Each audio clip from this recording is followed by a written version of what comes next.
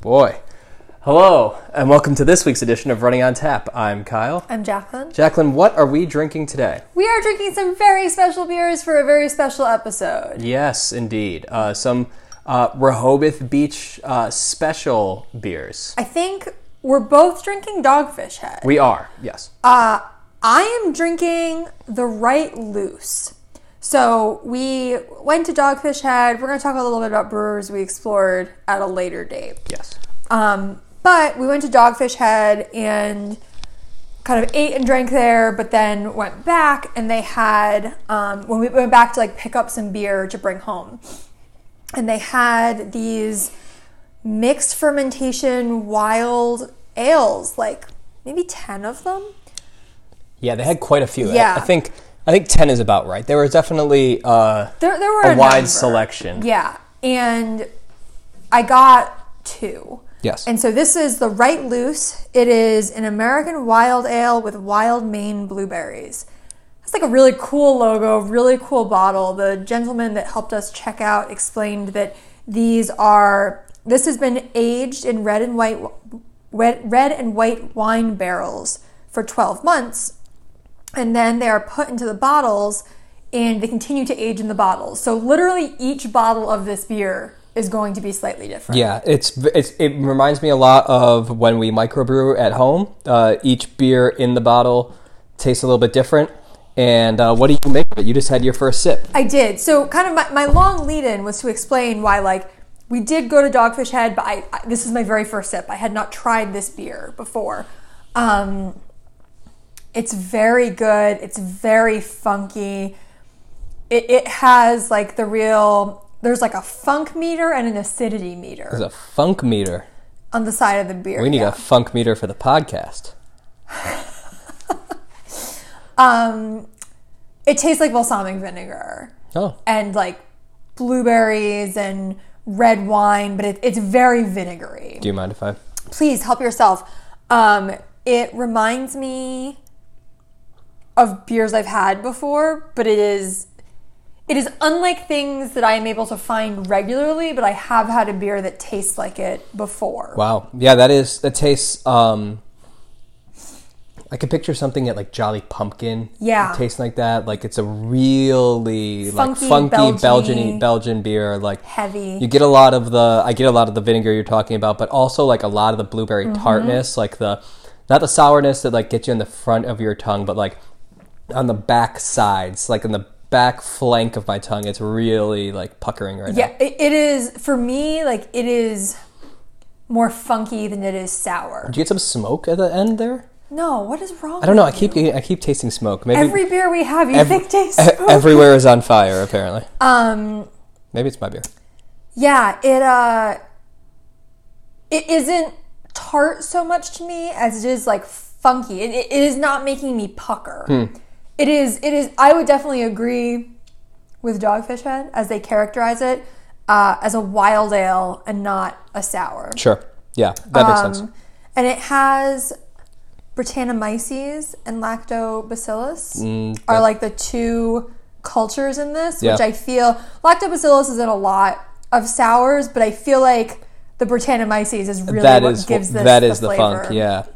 And I've had the first beer I ever had with Brettanomyces in it was terrible. I remember sometimes it just tastes like feet. Yes. Yeah. I remember strongly disliking it. So when I was excited about the blueberries, but when I saw that was in this one, I was a little hesitant. But I really like it. It's not something I'd want to drink a ton of, but it is very different, and I'm a big fan. Yeah, absolutely. Very unique, very cool.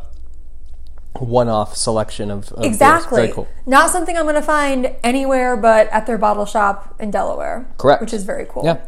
And what are you drinking? Your beer is jet black. I am also drinking Dogfish Head. This is the Camp Amp.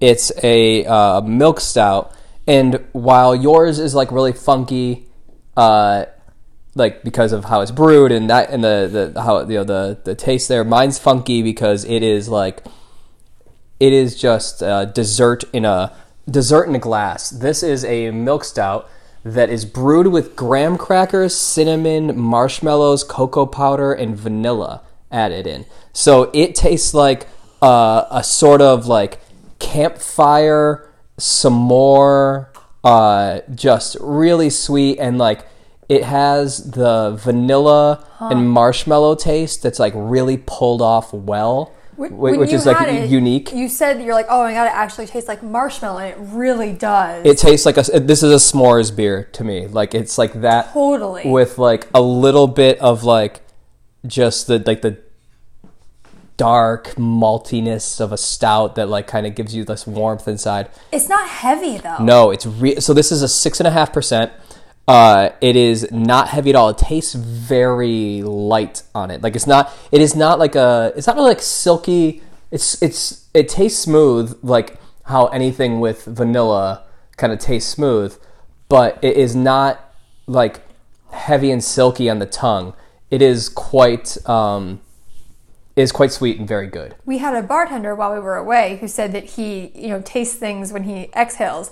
And I just sort of cleared my throat with my mouth closed, so like breathed out my nose and tasted just sort of like a graham cracker that fell into a campfire. Yeah. Like really like burning and graham cracker and cinnamon and like very distinct, not something I got with my first sip of the beer. Yeah, there's a lot of different layers to this one, and it's just really, I mean, I won't say it was when we went into Dogfish Head the day after we had dinner there. I didn't go in looking to buy a 6-pack of this, but when the one that I had gone to find wasn't there, this was an easy runner-up choice, and it's very unique and like very good for this time of year. Absolutely, like it's cold outside now, and like for some reason our neighborhood always smells like bonfire. So it kind of just gives that feeling, and so really good stuff. I had never had it before being at Dogfish Head, and I think like it was not a Rehoboth exclusive. Like it was not something that you can only get there, but it's something that I don't see around a ton. I don't know if I've ever seen it in stores before, so it may not be like new, but it's new to me. And I liked it a lot. Also a very cool bottle. Yeah, a very cool bottle. Like it's like a guy with a s'mores head playing a guitar. That's a good way of putting it. It's and like it's kind of disturbing. It's a little cool. Yeah, it's a little weird, but it's weird but cool, and just a unique beer. Yes, that was really lucky to try there. And on the day when we had, like, we will talk again, a separate podcast about the breweries, but this was our last. Too much fun this weekend. We gotta split it up. Our last stop on a day of hitting a few different breweries, and I tried 16 different beers that day, like flights, like little guys, not like I didn't drink 16 beers, but this was one of the last ones I had, and it really struck a chord with me. So good stuff. For sure, it's excellent. I did not try it while we were there, so I'm glad you got some to come home because I'm glad I got to try it. Absolutely. So we are going to do our review of the Coastal Delaware Running Festival. You are all familiar with our preparation for this race at this point. Have we talked about it on here? I think we have discussed that I was going to run a marathon and you were going to run a half. And I don't know, were you going to run a marathon? Was that the plan? Did we talk about this at all? Okay. So in summary, we keep having wonderful racecation weekends. This was another one. Weather on race day was great. The rest of the time, a little windy, a little cold, like November by the ocean. But we are, I think, you're very happy with your run, as you should be. I am like doing my best not to be disappointed. But overall, a great experience. Totally. I think, yes, I just feel like I'm hitting kind of a point with my running where stuff is clicking and I'm like mentally in a good spot, and like even when it doesn't quite click, like I learned how to run for fun. Right. So I'm like having fun either way, and I don't know, I feel kind of guilty because you are not always having fun, but there were a lot of years that you were like PRing and like crushing stuff, and I was just having terrible run after terrible run. So it's a shame that we can't get our running mojo to line up, Yeah. but here we are. Here we are. So we'll start at the beginning. We drove from the Northern Virginia area to Rehoboth Beach on Saturday afternoon, midday. Stopped at Wawa for lunch because if it's a road trip right before a marathon, that's the same meal I had before OBX was a Wawa sandwich, and It's a good pre-race and lunch. just a- Carby, easy on your stomach. You're not like... yeah, Well, granted, you had a Philly cheesesteak, which baffles me. it was good. As someone who's It wasn't like stomach a can Philly be a little... cheesesteak. I didn't have I got like provolone instead of Cheese Whiz. I didn't get like jalapenos. There were no onions and there was like banana pepper, but like it wasn't like it wasn't like one of those. It wasn't like a drunk 3 a.m. cheesesteak. I would have been pooping on the entire course if I ate it. There's just no way. That's a whole different discussion. But Wow, I think it's a good pre-race meal Yeah. for like races in the Mid-Atlantic. right. So we get to Rehoboth Beach, and let's first talk about the expo. The expo. So because we had basically got in, we parked our car and did the short walk over to the convention Short walk center. over. I realized I was like a Paris, but I'm like, I'm just going to Yes, steer into you're the Paris. leaning into the to the repeating of the things I say. So what'd you make of the expo? The location was in the Rehoboth Beach Convention Center. And what did you make of it?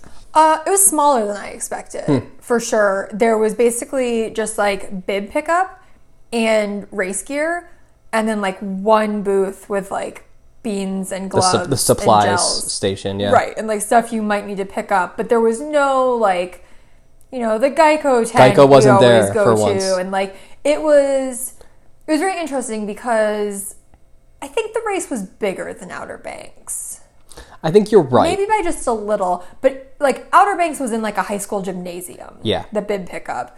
But even they had like, a local race had like a booth there. So I wonder if they kept it smaller to try to like not have people, not have it be too crowded because of COVID. But it was lovely. We walked in, we walked right up and got our bibs, and then we sort of looped around and went through all the race gear and then left. You're like, what you want before a long race is to be in and out. Yep. So it definitely accomplished that. I thought the race gear was really lovely. Yeah. Like we'll talk about the swag separately, but like the gear that was for sale, like Itself, that was yeah. branded with the race stuff. After like Marine Corps Marathon is always Brooks, and like after like a lot of races where it's like nice, like runner, like brands that I know. Right. This was not, but I thought the stuff was really nice. Yeah, absolutely.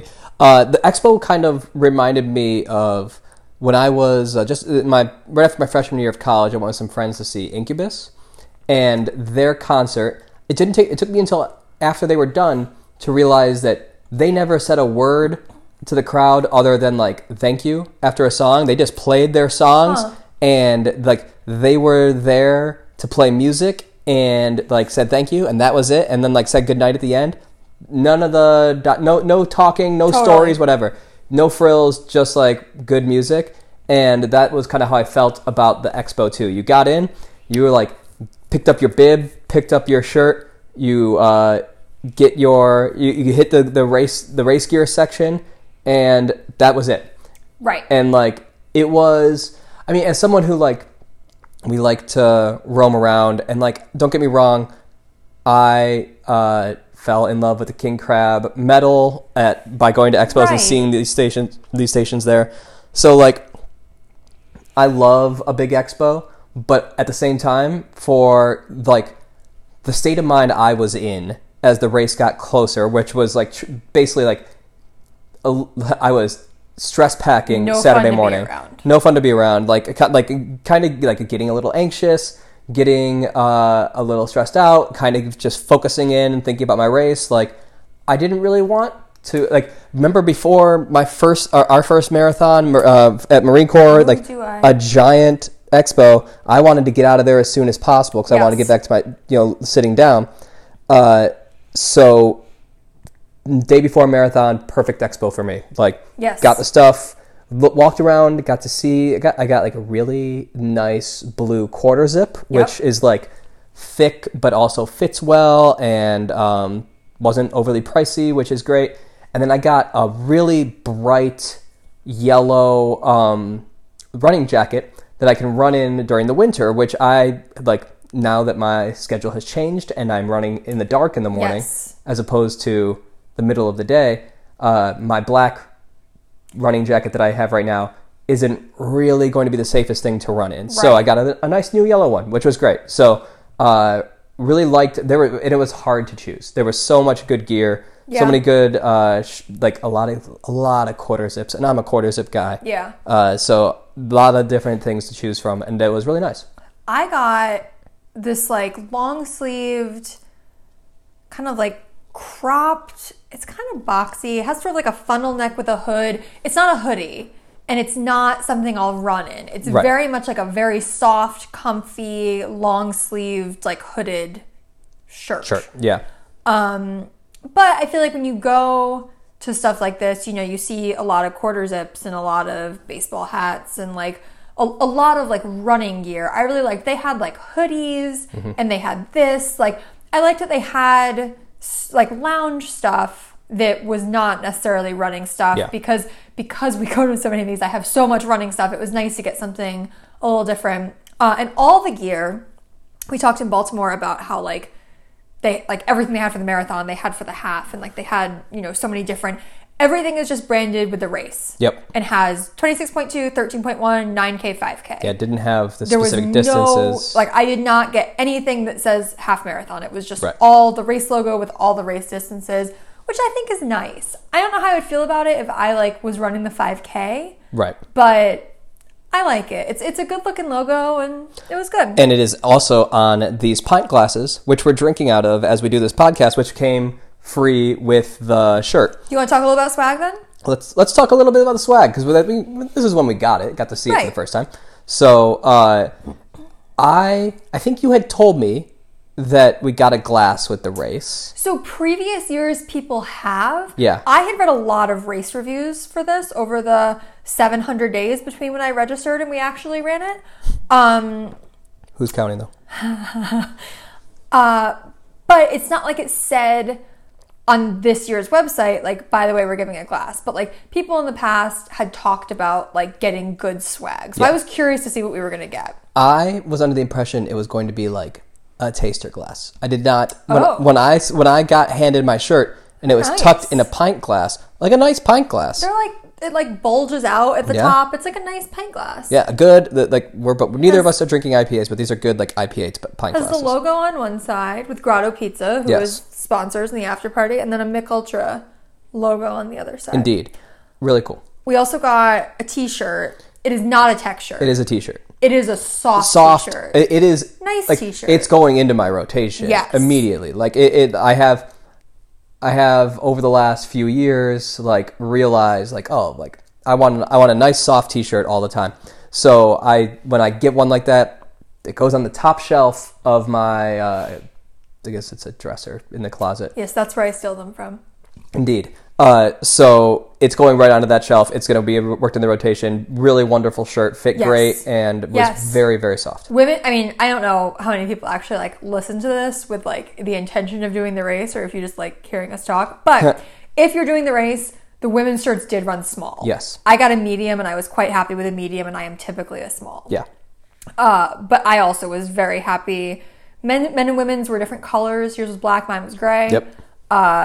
I was quite happy with this amount of swag. And then we can skip forward just a little bit. At the finish line, they gave you like a visor. Yeah. Like a running visor that had like the name of the race and said finisher across the back. And I was shocked. I've never been given like a finisher's apparel like that at the finish line. I thought it was so nice. Yeah, I completely missed it when I finished because I was out of my mind. But I was looking at it again this morning as I unpacked my bag and was like looking it over in the bathroom where I store all my running hats, and it's wonderful. It's gonna wear it all the It's a time. very high quality visor. I'm not Yeah. much of a visor guy. I like them for the summer to run in. Yeah, I'm not much of a visor guy, but I think I might end up working that one in every now and then on cloudy days or something like that. Like I think it's I think it's pretty slick. So, Yeah. Plus, it's got the finisher thing on it. Like that's always The finisher thing is that's cool. always a plus. Yeah.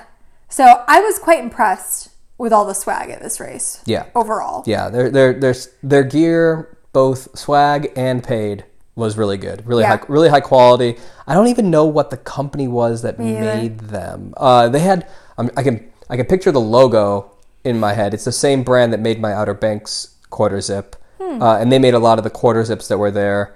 I'm trying to think of it, like Oego or something like that. Like I don't know.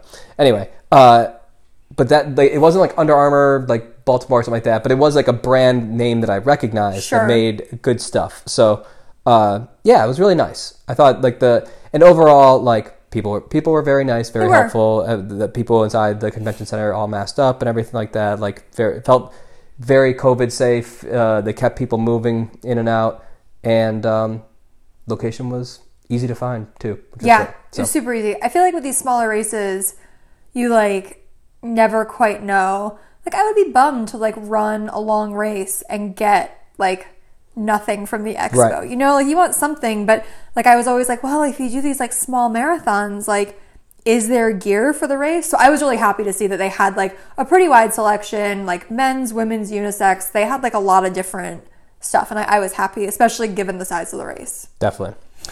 So let's talk about our hotel next, because that's where we went back to. Yes. If you're going to do this race, you should stay here, straight up. So we stayed at the Admiral in Baltimore, which is a hotel that is like one building off the boardwalk, and roughly around, like you walked out of the Admiral, you turned right on the boardwalk, and the start and finish line was like half a block away. Like it was right there, which was clutch. You said that I like am crushing it with the race hotels, but like both with Baltimore and with this one, like I don't think it can be overstated how nice it is staying like walking distance to the start and finish line, especially doing the races in DC where it's like you need to like metro to the Pentagon or metro, like it's just so nice. Or when we did Frederick and we had to get up and drive for 2.5 hours, like it was made the weekend so nice to be both really close to the race and really close to like everything else we wanted to do. Yeah, absolutely. Hotel looked from the outside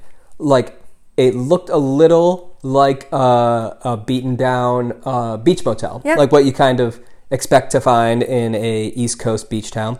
But we got inside, and the room was nice. Way nicer than I would have expected. It was deceptively nice on the inside. Like it looked like it had definitely been recently updated. Yeah. Which I kind of want, like, after. I mean, I think that no matter what, I was happy to have a bed that was that close to the start line, and a heater and a heated room that close to the start line after how cold it was on race day. But I really appreciated after seeing the room and whatever, like and how it fit in with like the decor of the town. It felt like a lot of the hotels down there like look, and like all the buildings right off the ocean look a little weather beaten and whatever. Yep. And I like that I took it more as like, I didn't take it as a commentary on how like well appointed the hotel was. It was more of like, this is the decor here is like weather beaten by the ocean. And like it was nice on the inside. Had a TV that I could watch the Michigan State game on, which was great. And bathtub if you're like an ice bath kind of person. Yep. And like, but also like big mini fridge, which came in handy for our leftovers from dinner. King bed, a couch, which was great, so we could each have like a little bit of our own space when we were like laying stuff out, and then also like like hanging out, digesting from dinner and stuff like that. Just overall a really great spot. So and just really close to the start line. Like I cannot emphasize that part enough. Yeah, we had like talked about staying at like another place that we thought would be like cooler but farther away. It was 100% the right move to just be close because at a race this small, I think I left the room at like 7:28 for a 7:45 race. Yeah, and within minutes of finishing was back in the room. Yeah. So it just makes the logistics of everything so much easier. The Sands where we did not stay, Across the street. was right across the street. So another one that I think we saw, I don't know if you saw it, but when I was walking to the start, I saw a lot of runners coming out of there Sure. as well. It was clearly like another kind of like home base Yeah. for the race that would also be very, very close. Yeah. But if we did it again, I would definitely want to stay at the same place. It was great. Absolutely. Also, Mike, the general manager, is like a cantankerous but really nice guy who resented that he had to put on the runner's breakfast in the morning, but nonetheless did it and fueled us up. If you're going to stay there, I would bring your own food. Bring your own, unless you, Unless you're into eating yogurt before you run. well, we passed on the yogurt. Neither one of us ate the yogurt. But no, they did that. I think that's important to note. Yes. They were like a partner with the race, and so they did have bags down in the lobby. I don't know. You went down and got them. It was like a picture, like a gift bag. But they had, I couldn't even tell you how many. They filled up a table with them of it was like a banana. There's a banana, an apple cinnamon muffin. Yep. A clementine, a Nutri-Grain bar, and a yogurt. And two mini waters. Yep. Which were clutch because actually we ended up using those mini waters as like water bottles the rest of the weekend. And while it was not like the bagel and cream cheese that we usually ate before a run, like we got the job done. For me, I know you were really anxious ahead of time about whether it would sit. Something is iffier than yours. Yeah, mine. I could eat chicken wings before this race. And I probably would have been fine. But True. I ate it and had no. I felt well fueled the whole time. I had I was not like, didn't feel like I was missing anything. Like I thought that it was perfect. So that worked out really well. In retrospect, it was definitely that moment when I went down race morning and looked at it and was like, "This is I have trained with X, Y, and Z for a year, and here we are." This is not what I counted on, but okay. So other than that, like that small moment, it was all good. So great place, really enjoyed it. Was wonderful to stay there the rest of the weekend too. Right, like about like a block off the main drag of Rehoboth Beach, so everything was super accessible later on. We drove, which was great because I was limping around terribly. Right, we drove to like 2 spots. Yeah. That we drove to one and Uber to the other. But other than that, we could walk everywhere we wanted to go. So we talked about fueling the morning of, but we skipped over dinner the night before the race. I did a lot of research on carb loading options, and we settled on DeFebos. I'll look up. I thought it was like DeFebos. Like there was an L. There was no L. Was there no L? It was DeFebos. DeFebos. That sounds right. Very cute Italian place. What did you think of your dinner? It was wonderful. I thought it was really good. I had I had straight up spaghetti and meatballs. I did not want to mess around too much. But like there was some stuff that looked excellent. Like there was some like a ravioli that intrigued me. There was the chicken parmesan looked really good. Like there was a lot of good things that looked good in there. But I was like, keep it easy. Spaghetti meatballs and a Caesar salad. And Caesar salad was great. It was you felt bad that you could not have like I ordered it and you were like, oh, I don't really want to mess with it. And it's good you didn't because it was like drenched in dressing and I loved it. But I got one the next day because I was so craving a Caesar salad after seeing that one, yours. But really good food, just like warm you from the inside out. Italian cooking and which was good because we were sitting outside like in the in a kind of plastic walls, tented area. Yeah. The breeze we got down there Saturday. Sunday wasn't that breezy. But Saturday, Monday, and Tuesday to a certain extent were all super, super windy. Yeah. So it was kind of cutting through. But once I started eating that food, I was like, I felt my soul warm. Like I felt like the Grinch with my heart growing 3 sizes that day. And we were both carb loading for a marathon, and we still both took home leftovers to the room. It was huge big amount of food, serving, which is great. Which is great when you want to. There were definitely a number of other runners there. It was very much like the spot to be pre-race night, which was fun. Yeah, it was cool. It was nice to see. It was funny. The people who were sitting behind us that were asking about the wine list and all this kind of stuff when we were they got there after us. I saw them running the marathon the next day and was like, wow, good for you guys. We did not venture into that aspect of it. But it was perfect for the meal. It was the perfect meal that I wanted to have ahead of a long run. And just to emphasize, like, how close everything is, it was on the same block as our hotel. Yeah. Like, everything is very walkable and convenient. Yeah. And it was like a really cute town. Super to kind of walk around. Yeah, absolutely. Especially at night, like there were a couple different like little side alleys with all these different shops, stuff like that you got pictures of that were really cool. I also just want to say, like, this race typically happens in April, but it had been postponed because of COVID. So, like, I felt really lucky that we got to see this little beach town all dressed up for Christmas and see this gorgeous foliage, because this is not a fall race. Right. It's really kind of a one-off. So I felt really, really happy about that. Yeah, it was definitely unique. And by the time we left, it was all decorated for Christmas too, which was really cool. So let's get into it. Yeah. We're 30 minutes into our race review. We haven't talked about the race yet. So let's talk about our runs a little bit. Yours started first, so do you want to go first? I feel like I have a lot more feelings about my run, so maybe I should go last. Okay. Because I might drone out. I have feelings. You have good feelings. I have therapy. But so let's start with you. Sure. You went off 45 minutes after I did. Yes. For the half. What was the start like? What was the start line like at that point? Start line was awesome. I mean, it starts and ends on the boardwalk. Yep. Which is just really, really cool. You're under this, like, big sign for a saltwater taffy place that it looks like a 1950s beach boardwalk, I imagined would. Yeah. But, you know, they have, like, a big arch, and the ocean is right there. The beach is right there. Like, it's really a beautiful place to start. And they did like Star Spangled Banner and did like a pre-run prayer, which is not something that I've seen before. Real non-denominational prayer. It was real non-denominational.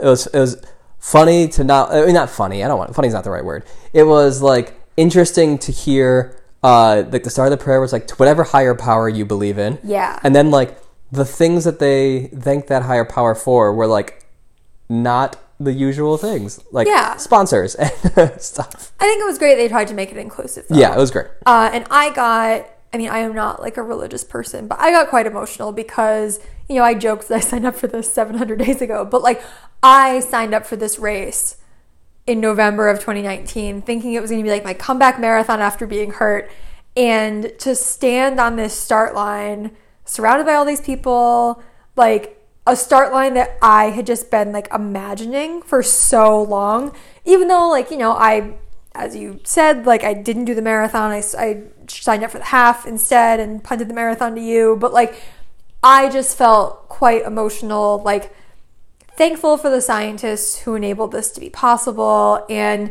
just like, it was crazy to be like the girl who signed up for this race had no clue what was coming for her. Yeah. And to like be standing there and feeling strong and feeling good. You know, I definitely was like emotional at like our first big race back after COVID, but this one especially for me was like really feeling like kind of coming full circle and closing a chapter on something I opened a long time ago. So it was a great start. Absolutely. It's definitely, I think, I remember getting like detailed Slacks from you or G-chats from you about plans for this weekend back before Christmas in 2019. So like it had been a long time in the planning. Yes. Did the first few miles live up to expectations? Yes. I do feel like our reviews are going to be like Jekyll and Hyde. I thought the race was just gorgeous. So you start for the half marathon, which largely mirrors the beginning of the marathon course. You started off and you made like a little dipsy doodle through neighborhoods. No one was out. Yeah. There were like Baltimore, everyone was out of their homes. Nobody was really out cheering. Nobody. But, you know, really cute beach houses. That was something that they said in the race description. At least I remember seeing for the marathon, like it was like a lot of this, it said like a lot of this race is on boardwalks and park trails like that. So don't count on a lot of crowd support. And even in the areas where there were people, but this is also a beach town out of the season, so I imagine a lot of those houses might not have had people in them. But yes, crowd support was, in large part, pretty lacking. Yes. So you run like maybe the first mile and a half, in the neighborhoods. And then the rest of the half marathon, you are just along the ocean, and then you go into Cape Henlopen State Park. You're on the Gordon's Pond Trail, which was, some of the trails were pavement, some were like a crushed gravel, some was like an elevated boardwalk, but I mean just like the like water and the fire towers in the distance on the beach and like reeds everywhere, and you ran through these like beautiful pine forests with like sand all around, and like I'm someone who loves the beach, so I feel like this race was designed for me. But I finished, I was like, that's the most beautiful course I've ever run. Like puts like, I mean, I feel like I've mostly done like city races and like, but like even Disney, I think this course was like more visually impressive. Wow. Disney, you're on the highways a lot, but they do like cool stuff, but it was just like every step of it, I was just looking around like, this is gorgeous. I was a huge fan. Yeah. Just found it really, really scenic. We live in a hilly area. What did you make of this different terrain? Yeah, it was quite flat. I had 100 feet of elevation gain over 13. My watch had me at 13.3 miles. So like my normal 3-mile route here has significantly more than that. So it was great. I felt really strong powering up the hills. Kind of the converse of it is that there weren't a lot of downhills to sort of coast on, but I just felt like I could just run and run and run. It felt really nice to not, be running and sort of get hit by a wall when a hill comes up. We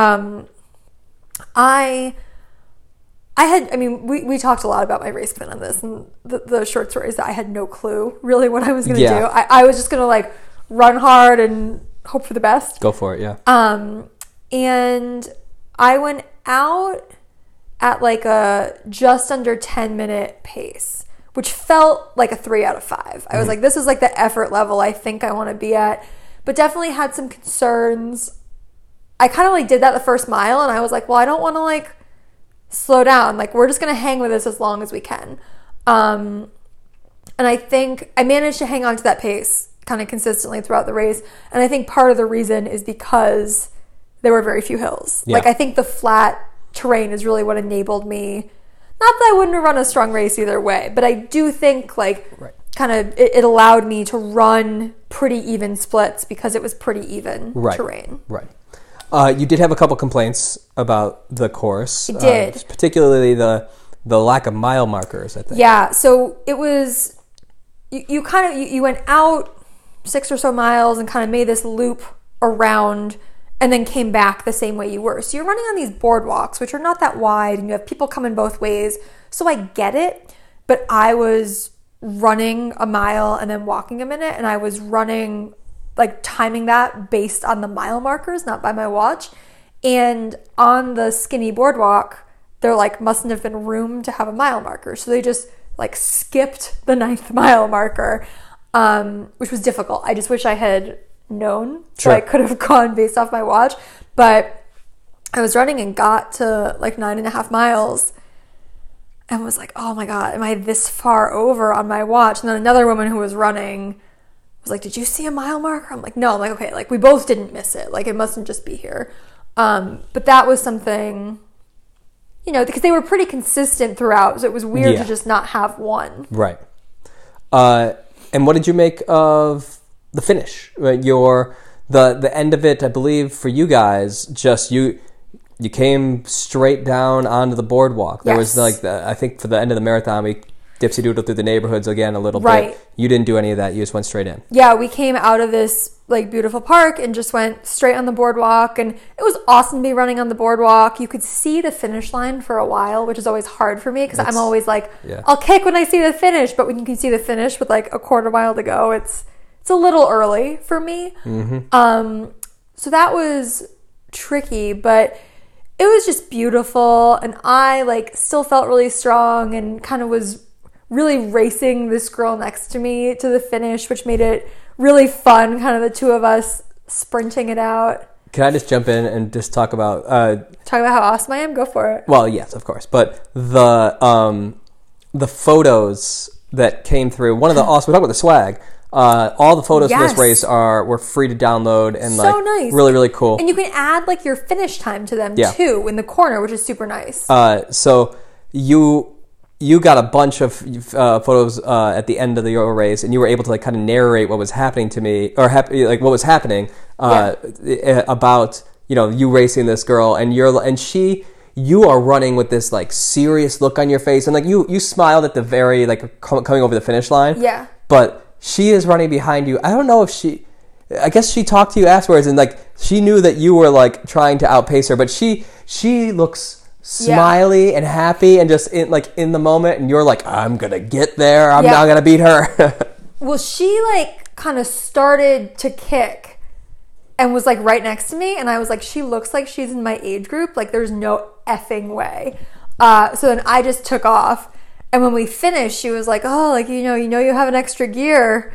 But it was a nice size race in that like, that happened. And after I finished, another woman who I had been kind of leapfrogging a lot throughout was like, I was pacing off you. So like you were with a lot of the same people for a lot of it, which was really nice.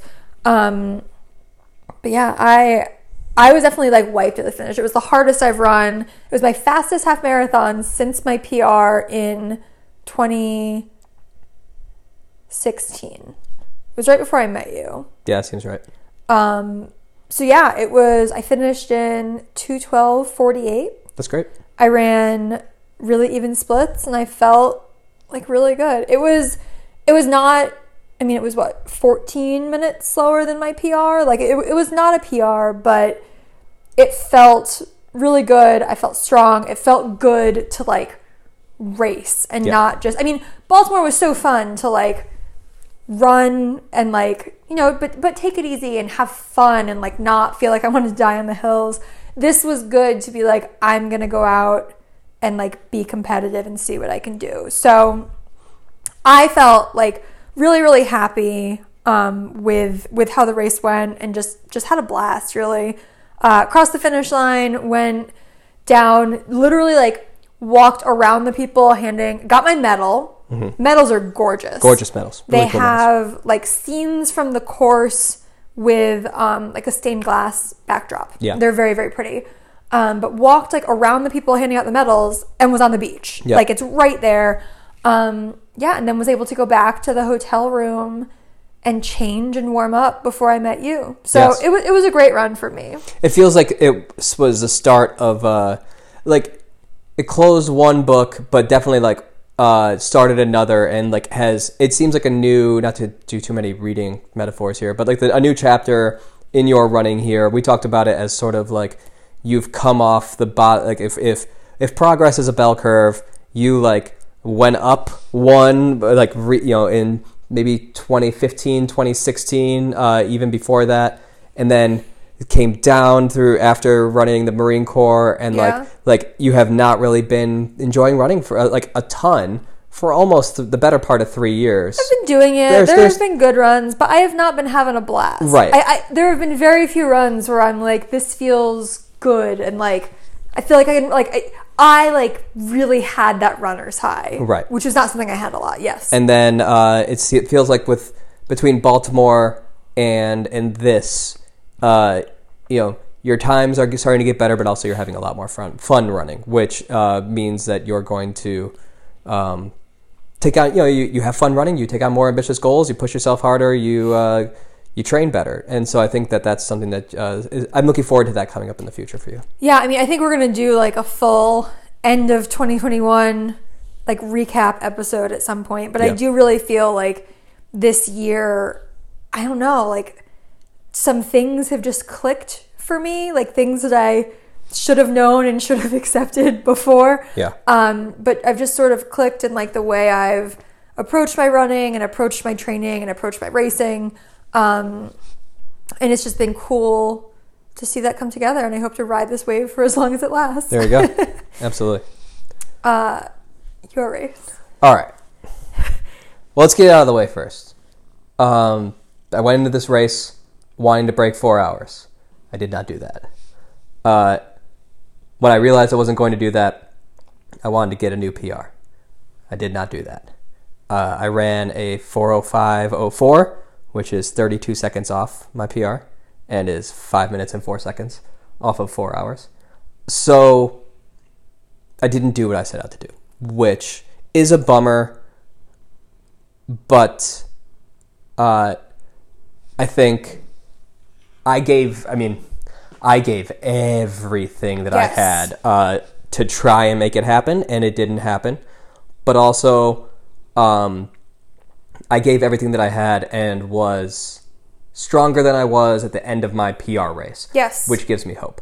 So, that being said, let's get into it. Yeah, talk a little bit about the marathon. I sort of went over the first half of the course. I mean, did you think? What did you think at the beginning, and then what happened? So it's a race of, for me, like almost. I mean, I feel like it's kind of cliche to say that, like, you know, a marathon is like the first 20 miles and then the last 6. So this was very much though like the first 10 miles, the second 10 miles, and then the last 6. Sure. So for the first 10 miles, I am in the same boat as you. Not only like the first, because I think you did about the first 6 miles of the marathon course. Even beyond that, we continued off into this like a different part of that park. Like I think the more northwestern part of that park, and just running through these coastal marshes. And actually, I should start off at the very beginning, because this is maybe the very beginning is the coolest part of my race. Sunrise. The race started at 7. Sunrise, because I looked up my weather app incessantly the day before, was at 6:48 a.m. So I got out to the start line at 6:30 and was listening to. I was very conscious of trying not to go out too fast, because I knew how hyped up I was going to be. I was like wired so tightly for like the 3 days leading up to it that I knew that I was going to, like, if I had music on or whatever, I would have just gone out like a rocket and like burnt myself out. So I listened to a Peloton long run meditation as the sun is coming up over the Atlantic. I was like watching the sunrise through like some reeds that were coming off a dune, and it was beautiful. And as much as it was very calming to listen to this, but at the same time, I was like, my mindset was like, head is clear, ready to go, focused. Just like, and so like, even in with the best of intentions, I was still like amped up at the beginning of this. So it was exciting, and I was like ready to go. How many people are running the marathon? Are you in more than one corral to start? It was hard to tell. Like they basically, I was around a bunch of people that had the Corral 1 on their bib, but like they went off with like the runners who were, or like the participants who were like in wheelchairs, or there were some recumbent bicyclists. They went off first at like 7 o'clock, and then the runners went off at like 7:02. So I could not tell. They announced at the beginning of mine, like, we're going to do 3 corrals 1 minute apart. They didn't announce any of that. Okay. So it was just like they went off, like the first little group went off, and then we went off. So the first bit of the race, first 10 miles of this race were exactly like you said, really beautiful marshes, great views of the Atlantic, great views of the just the natural like beach landscape and everything, just really cool. Birds, like seabirds. It was just awesome. A lot of like this, and the whole time, the sun's coming up, so it's like just like really cotton candy skies, and like just quite beautiful, and like it was great. It was a really like awesome way to start the race. That's also like, of course, the best I felt all day. So I was like starting off and like in a really good headspace. I was running with 2 watches. I had because I was not sure my Apple Watch was going to last the whole time. So I brought my old Garmin out, but I used that to my advantage and tried to. I had a race plan. You always encourage me to make a plan for my races, so I actually did this time. I tried to run a little bit slower to the first 3 miles, and then get to like goal pace from 3 to 7, which was 9-minute miles, and then slow down a little bit from miles 7 to 12, where all like the most hills were in this race. And I say that like laughingly because there was 210 feet of elevation gain throughout this 26.2 mile race. I get more than that on like a 3 mile run here. And then like the rest of the time was like, get to 9 minutes and hang on. So I was able to pace myself with one watch and then kind of keep my heart rate and all the usual metrics that I run with on my Apple Watch, which was nice. I started off, like I ran really consistent miles for about 17 miles. But I found it to be a much bigger mental struggle once we left that state park. After mile 10 or so, we left the state park and we got onto just this long open road. And it was like into the wind. A lot, like the wind wasn't up as high as it was the day before, but it was in your face. And, you just kept going. Like it was just straight. Like there were, after a lot of turns and like, kind of like mentally engaging parts in the park, you suddenly just go into like, okay, you're on a road and you're running straight for a long time. So that was kind of tough. And like, it felt like a lot of, at that point was when I felt like, oh, okay, like the early part of the run buzz and like fun, like that's fading away now.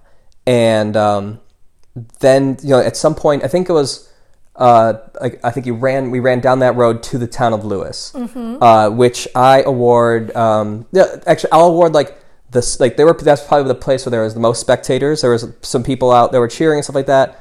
But like for the town of Lewis, the government of Lewis, I give you 0 points because none of the roads were closed off, and that was really weird. Like it wasn't like the roads were clearly marked. In other places where the roads were not closed, like there were cones where it's like, okay, here's where the runners are. Sure. This was just like there were bike lanes on either side of the road, and you're running in the bike lanes. Jeez. And then suddenly like you just hear a car like coming up the middle of the road, and like some runners are like getting out into the lane because it's not clear that the road's closed off or not. So Jeez.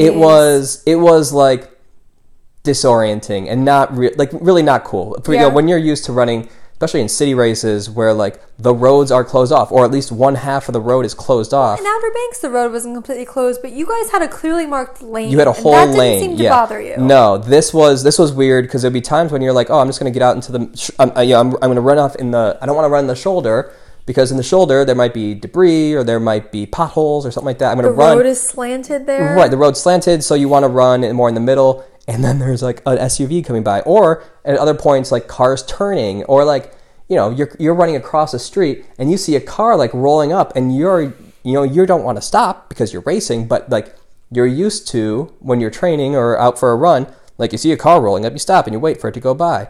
Like you're fighting that mental part of it. So like that was not my favorite. But just like that kind of at that point too, I'm starting to see my like heart rate getting a bit more above where it had been. Like I've been doing a good job of keeping it at a really manageable level. I was seeing the base heart rate escalate a little bit.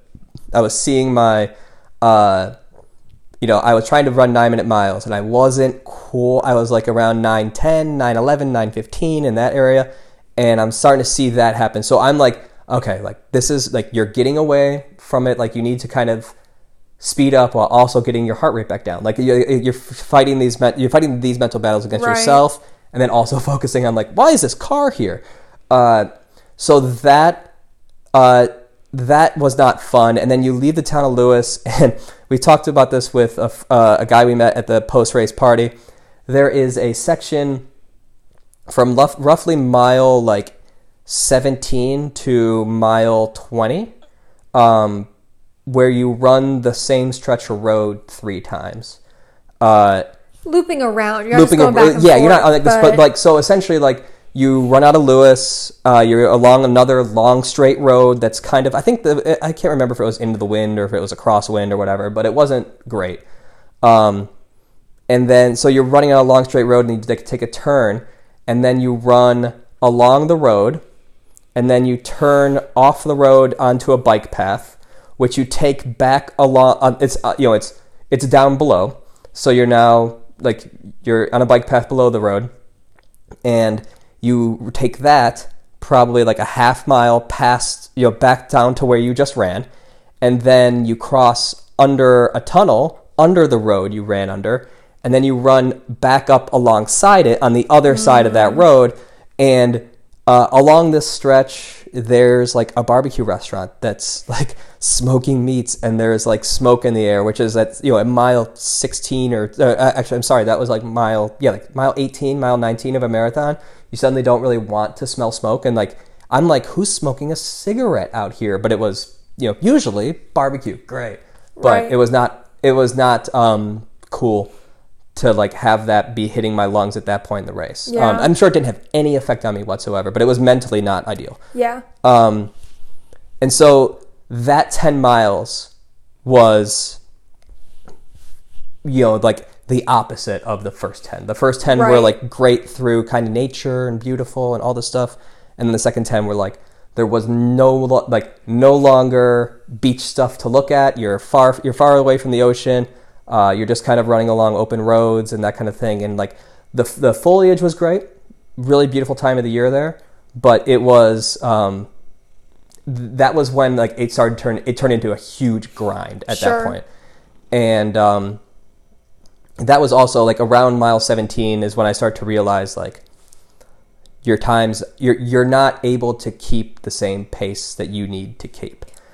So, like, what is your headspace when you realize that? And if you realize this is mile 17, you have 9 miles to go. Like, how do you approach the rest of the race when you know that your A goal is out of reach? So, at that point, I'm starting to think, okay, like, I'm doing the math in my head over and over and over again. And I'm like, okay, so, like, even if you run... So, like, at that point, like, let's say you run 9-minute miles the rest of the time.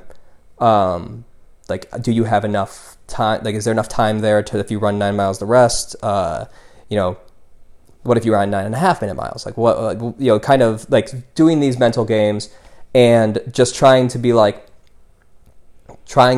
keep pushing your body to keep the same pace and like fight off this like urge to slow down or this imperceptible. Like at points, I would have been laughing to myself if I wasn't like screaming, like in my head throughout the last half of the race because I was running at what felt like the same effort to run my 9-minute miles I was running at the beginning of the race, but I was going at like my pace on my watch at like 9:45, 9:50, whatever, and like what felt like a sprint got me to like a 9, or not like a sprint, but like, if I felt like I was going 8 out of 10, I would have been doing 8:20 at mile 1, but I was doing 9:20, 9:15 at mile 22 or 23.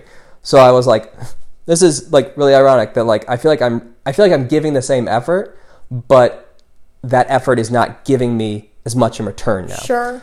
So I was kind of realizing that and just kind of like, okay, so you have to give more. Like you have to either give a little more and like figure it out. And so I like after mile 20, you start heading back toward Rehoboth, and you enter again like some more like forests and like some kind of more like you ran through some neighborhoods, but like you're no longer on open road. Mm-hmm. You're now like you're much more sheltered from the wind, which was great, and starting to get along bike paths again, which was nice. So at that point, I'm like, okay, what do you got? And I realized at about mile 22, I'm like, okay, 4 hours is gone. Like that's not going to happen. There's not enough in the tank. And like, I'm looking at my heart rate, like getting more elevated as I like try to push harder. And I'm like, you're not going to be able to run like the next 4 miles with a heart rate of like 168. Like, that's just like, you're going to need to dial it back a little bit. So I start to realize then, I'm like, okay, but you're not going to miss 4 hours by that much. And so you can still get your PR. Like, you can still get a new PR. You knew your PR going into this. Yeah, I knew it was like 404 something. I didn't know exactly what it was, but I knew it was 404 something. So I'm like, okay, so 403 is the new goal. Like, you're going to get around 403. And I thought that was in range until basically like mile 25 and a half. Like, from mile 22 on, I think I walked frequently, like more frequently than I had in past marathons, but I was really being strict with myself about how long I was letting myself walk. So I'd like walk for 15 seconds or 30 seconds and then I'd get back. And like, because in past marathons, I'd like start walking and it's like, you're walking now. Like, you're the main thing that like got me through my first and like definitely like the last 3 miles of Outer Banks, like I walked a lot. So I was like, you're trying for a time goal today. Like, if you start walking a ton, you're not going to get there. So like, walk a little bit, catch your breath, get going. And that was working for a while. And then at mile 25, I was like, actually, I think it was like mile 24. I was like, what do you got? Like, what's left in the tank now?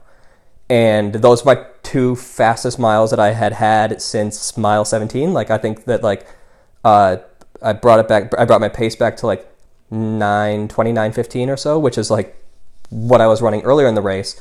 But at that point, it was, I mean, I felt I was giving 9 out of 10 effort then, because I gave 10 out of 10 effort later on. But I was giving it all I had. And it was, it was like, it was hard. Like, it was just hard. Because I'm like, getting increasingly desperate in my head. Like, I'm starting to watch the time go away, and I know that like, here's how much time I have left. And like, at one point I was like, I got to mile 25 or not long after mile 25. I see that I was at 3:53 or whatever, or 3:54. And I'm like, you're definitely not going to run this in, you're not going to run a mile in 6 minutes. You can't do that on fresh legs. So like, you're not, that's definitely gone. And that was a mental hit to like actually know, like, what your body can do. You see what the time is, like, it's gone. Even though I had started to come to grips with it miles before. And then at mile 25, I was like, okay, everything now. And once I was like, the deal I made myself is once you hit the wood of the boardwalk, you're sprinting. Whatever counts as a sprint now, you're sprinting. And so I hit the boardwalk, and I did everything I could.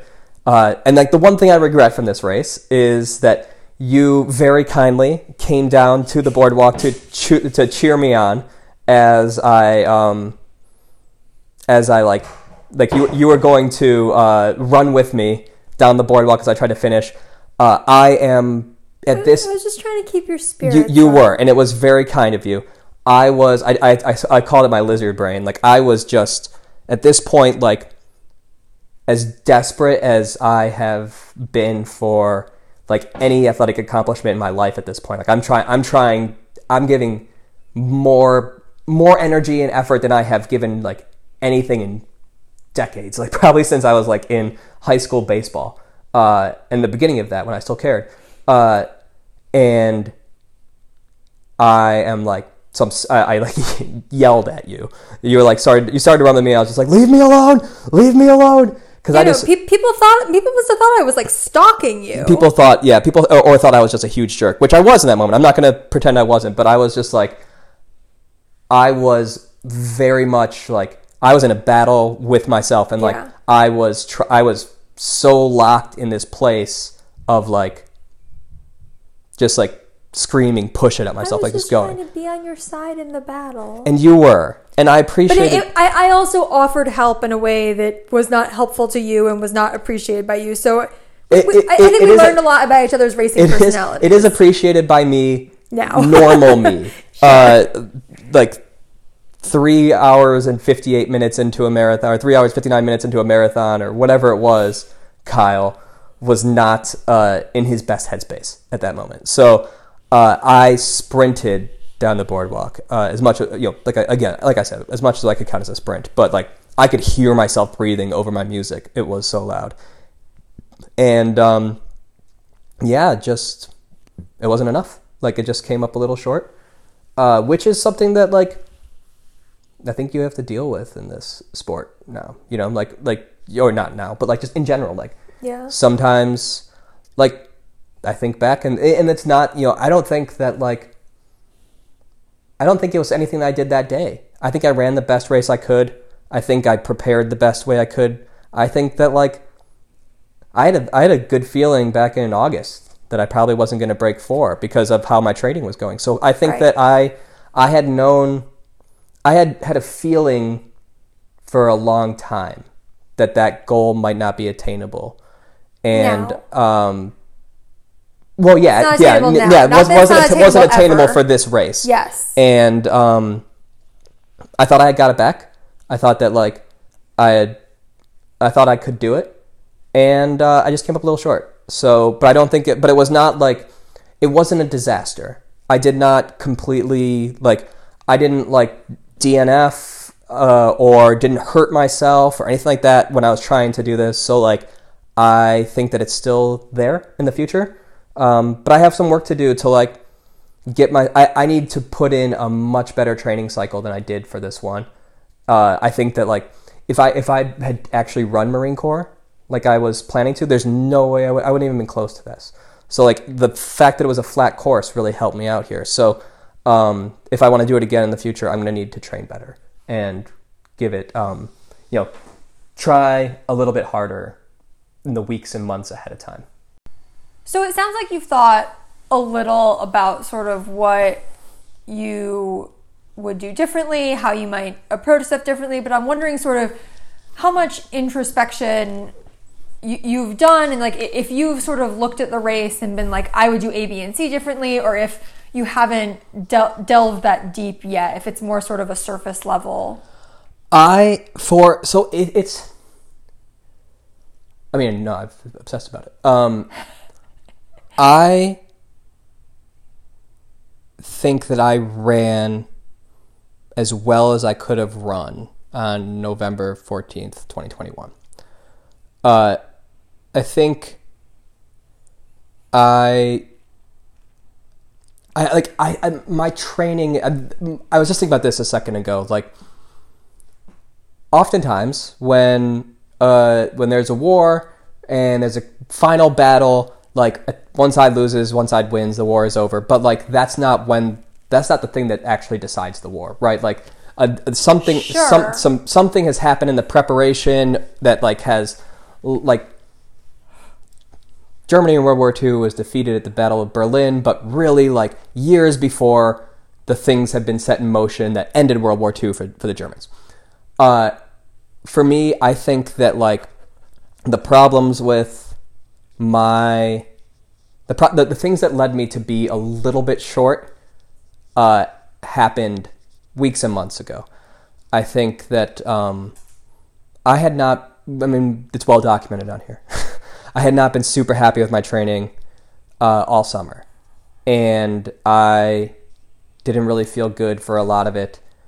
I don't, by the end of it, I think that like I felt I'm in as good a cardiovascular shape as I have been.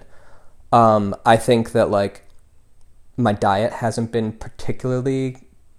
I will say the food you make for me is excellent, and like, but like I also like have been eating these free lunches at work in the office that like probably aren't super healthy, and I've like been doing some other, like we've had some really good trips and stuff that like where I'm like, well, I'm just gonna eat all these burgers and fries for like a weekend and whatever, and like I think that that mixed with like some really crap runs that happened back in like July and August and September for the most part. Like that's I didn't really feel good about my training until October. Right. And that's that's the fourth month of a 4-month training cycle. Right. So I think that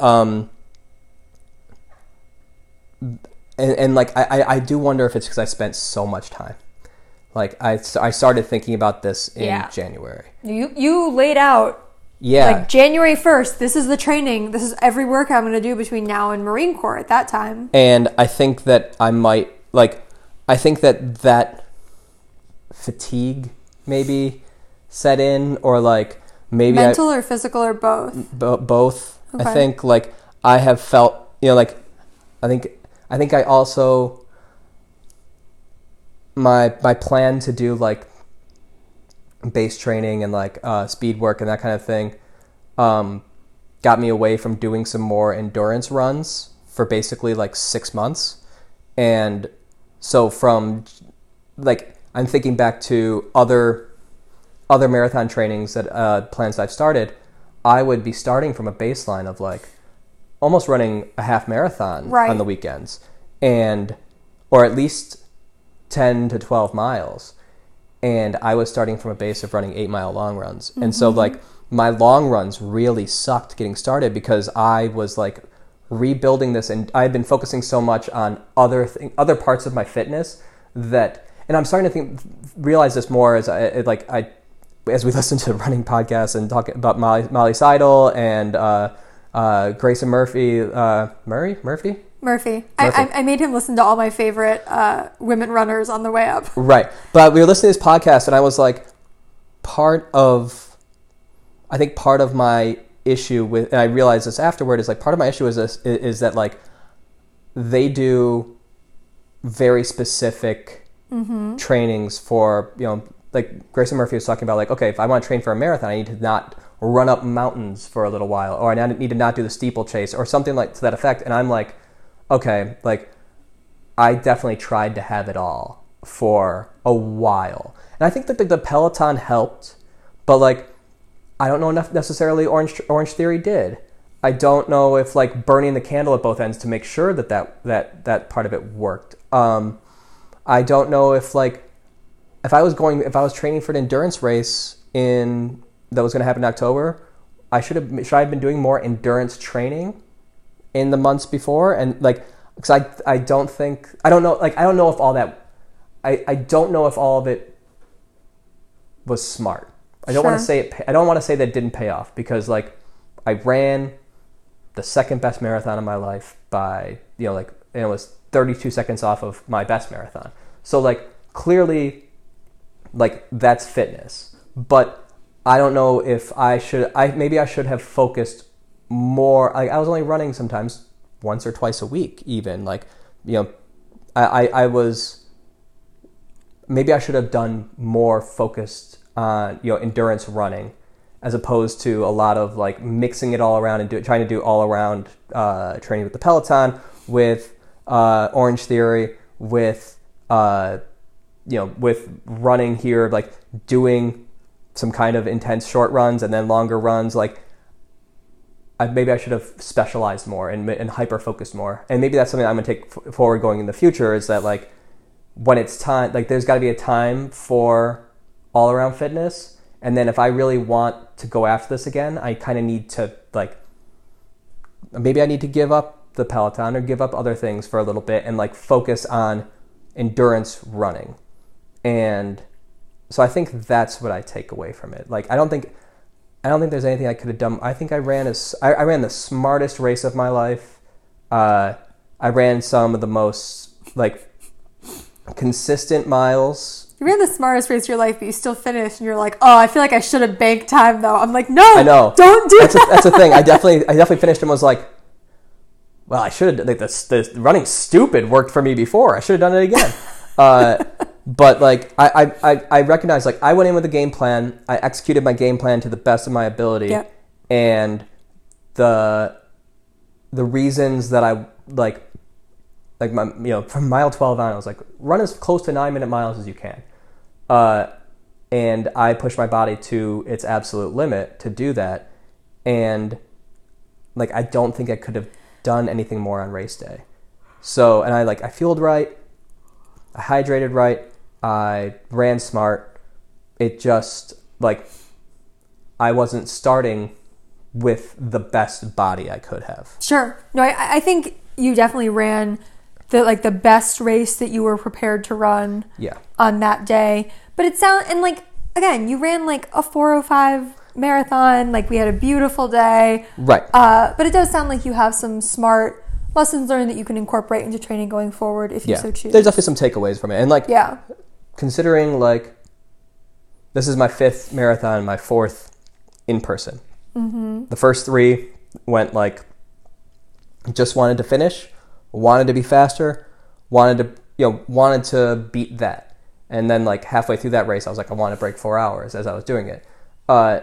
So like there was some real linear progression on that. And like, it is not normal to expect real linear progression in like, I am not going to keep getting faster and faster, and then by the time I'm like 60, be running a 2-hour marathon. Like, that's not how it's going to work. Like, your body, like, fitness is not linear.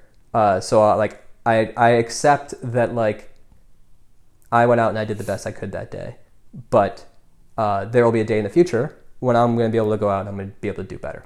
And so I just need to like, I'm going to take some time to regroup. I don't think I'm going to run a marathon next year.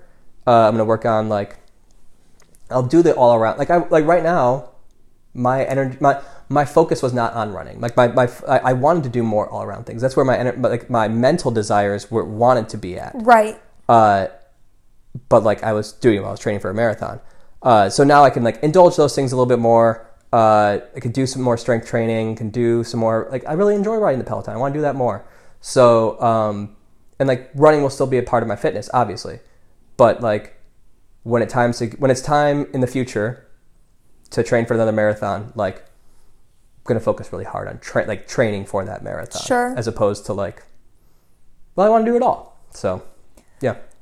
So, we've talked a lot, but let's talk really quickly about the after party. I was really impressed that you like rebounded quite quickly from your disappointment and really were like quite a lot of fun at the after party. We had a great time. We did. So it was at Grotto's Pizza, which is apparently like a thing in Delaware. They're everywhere. Not only in Delaware, they're like a huge thing on the boardwalk. Like there was one. There were 3 of them. So if Rehoboth, picture if you will, the middle of this boardwalk is Rehoboth Avenue. It's it's an avenue. There is a big big island in the middle of the street, and there's one way on one side. On the south side of Rehoboth Avenue, there's a Grotto's Pizza. On the north side of Rehoboth Avenue, there's a Grotto's Pizza. If you walk 3 storefronts down on Rehoboth Avenue toward inland, there's a Grotto's Pizza. There is just a Grotto's Pizza everywhere. There were 3 of them. It's crazy, but like I want to. I feel like it needs to be emphasized how close in proximity they are to each other. Like you could sit. They were very, very. You could close. stand in the middle of the boardwalk and you see all 3 Grotto's Pizza in your field of vision. It's crazy. Yes. So it was a really nice setup. They had a great spread. They had all you could eat pizza, lots of pizza, and salad, chicken tenders, and each runner got 2 beer tickets, 3 beer tickets, and then I don't know what it is about me, but as we walked in, a lady who was walking out looked at me and just handed me 2 of her beer tickets. So we had an extra 2, which was great. They had good beer. We enjoyed some Kona Big Wave. Kona and Landshark. The Landshark Lager. And Mich Ultra. And, well, we did not have the Mich Ultra. We did not have the Mich Ultra. Because we talked so much trash about Mich Ultra. So, they had good beer. They had good beer. The restaurant was crowded. Mm-hmm. But they had a really nice patio area that they had all set up for us. And they had like a whole spread of food outside for a while. It started getting cold and they moved everything inside. But it was great. Like, lots of food, lots of drink. I feel like with a lot of these races, people don't really actually participate in the after party. But with this one, like, people really did. And it was nice to like chat with some other runners about their races. And there were a ton of people in like Boston and New York jackets. And one person had run DC Rock and Roll the day before, so a half on Saturday and a full on Sunday. Crazy. So it was fun to like look at everyone and be like, those people are nuts. Yeah, it was an intense runner crew, which is cool to see. It was So it was really nice, and like we met a guy named Dave who had flown in from Arkansas the day before, ran the race, and was flying out that night to go home. He's running. He had to check Delaware off on his all 50 states that he's trying to run a marathon in. Had a nice long conversation with him, and pizza was good. Chicken tenders were great. So it was a lovely after party. It was. It was good to decompress too, and like again, let's just emphasize again how nice it was to have a hotel room close to the finish line. Yeah. Because after I tracked you down, because I felt super bad about yelling at you, that I was like, mad, so I just took off with all his dry clothes. Yes. So I didn't want to text her and be like, "Hi, where are you? I'm sorry I yelled." So I was like trying to find her on my own, and it just failed. I think I walked another half mile after my race. We went back to the hotel room, and like my initial plan was like, okay, we'll go to the Finish Line Festival. I'll change my shirt and stuff, and I'll go in the shorts I ran in. Yeah. Nope. It was cold. Yeah, I think when the race started, it was around 37 degrees. It was like 45 by the time it finished with the wind. So I went back. I was just freezing. I ran in a t-shirt and like an undershirt. Yeah. And so I went back, got to change, put on my joggers and some compression shorts and my recovery sandals, and then like a long sleeve shirt, a quarter zip, and my big puffy coat, because I was just losing all, like they did not have like the foil blankets or whatever, but I was losing a lot of body heat, so I was like, I'm just gonna put all this on, which was great because I was very warm. And we walked over. I enjoyed a couple slices of pizza, and you had a few chicken tenders. I smelled all the pizza. And it was a great way to decompress. Like I said, like I told you then, like one of the weird things about running is that like it's not like in basketball when you can lose on a last second shot and you think you're about to win until the very last second. Right. Like I kind of knew that the goal I had set out for myself at the end of the day, I knew that was gone 45 to 50 minutes before I crossed that finish line. So I had a lot of time to to work through that in my head and process it. So it was nice to like decompress, and like also a lot of that pre-race anxiety is just washing off you, which is nice to feel too. So it was good to have like, I think we had 3 beers and sit outside in the sun for a bit, and like it was a really lovely afternoon. So I thought it was nice that you, our friend Dave that we met there, that you got to like chat with someone else who had run the marathon and be like you guys were both cursing this part in the course where you just kept running the same bit of road. It was like a really nice community. I feel like normally at those things we don't talk to other people. Yeah. But it was really nice, I think, to sort of like debrief with other people who had run the same race. Yeah, it really was. And it was a nice way to end like the race portion of the weekend. It was really funny to just see like the town felt very full on Saturday with all the runners and everything, and then Sunday obviously felt very full, and then like by the time we left that Finish Festival, it felt like it was starting to empty out again to like off-season beach towns. So it definitely felt like the end of the running part of the trip and the beginning of the beer drinking part of the trip. So it was overall though, like if we were to go back, I would do the half again. Yeah. All right. I guess I did part of the half. Like I would do the half as opposed to doing the full. If you're looking to do a fast marathon, it's a great spot for it. My complaints about the second 10 miles aside, like it is flat, open, and like you can not too crowded. It was real crowded the first like mile, and then opened up a lot. Like you had all the space you could possibly need. So it was, if you're looking to qualify for Boston and you need a fast time, like Rehoboth Beach, the Coastal Delaware Running Festival is a great spot for it because you can fly.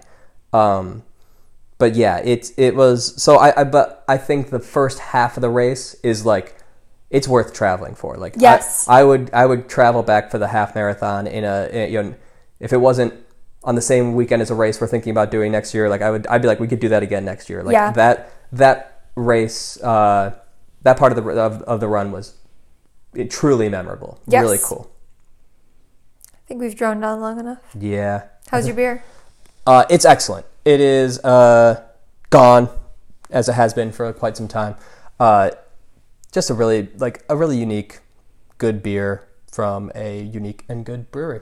How was yours? So good. Mine's also been gone. I finished mine before you finished yours this time. Yes, you did. I'm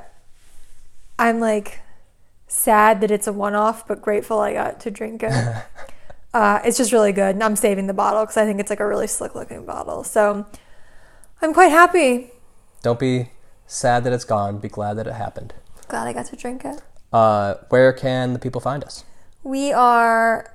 Oh, this is available wherever you get your podcasts. Wherever you got this podcast, you can find us again. Follow us on Instagram. Follow us on Instagram, where we posted some really great pictures of the medals, which we didn't talk too much about, but our words wouldn't really do them justice. No, you'll see them. So follow us on Instagram, @RunningOnTap. We're also doing Muffin Madness. We're just going to do a quick plug. Quick plug for Muffin Madness. We're baking all the superhero muffins. We got a bracket. It's going to be awesome. Follow us on Instagram. We'll talk more about that in the future episode. We knew this one was going to be long, so we didn't really bring it up. Thanks for sticking with us, guys. Yeah. So ends the series of podcasts about the Coastal Delaware Marathon, the training, the therapy, all the thoughts about it. Thank you guys all so much for listening to us talk about this race. It's been our big goal race for quite some time, and was really special to run it and good to review it. We will, as said before, we will do another episode in the future. We went and tried a bunch of different breweries, and a bunch of different beers, and we'll talk about those in the future on a separate episode. No one wants a 3-hour unless podcast. you want us to talk about it right now. No, that's another hour and a half all by itself. Yeah. So thank you all so much for listening. If you're still at this point, thank you all so much for listening. Shout out to the Bow Wow Brigade. Shout out to the Bow Wow Brigade, and we will talk to you next week.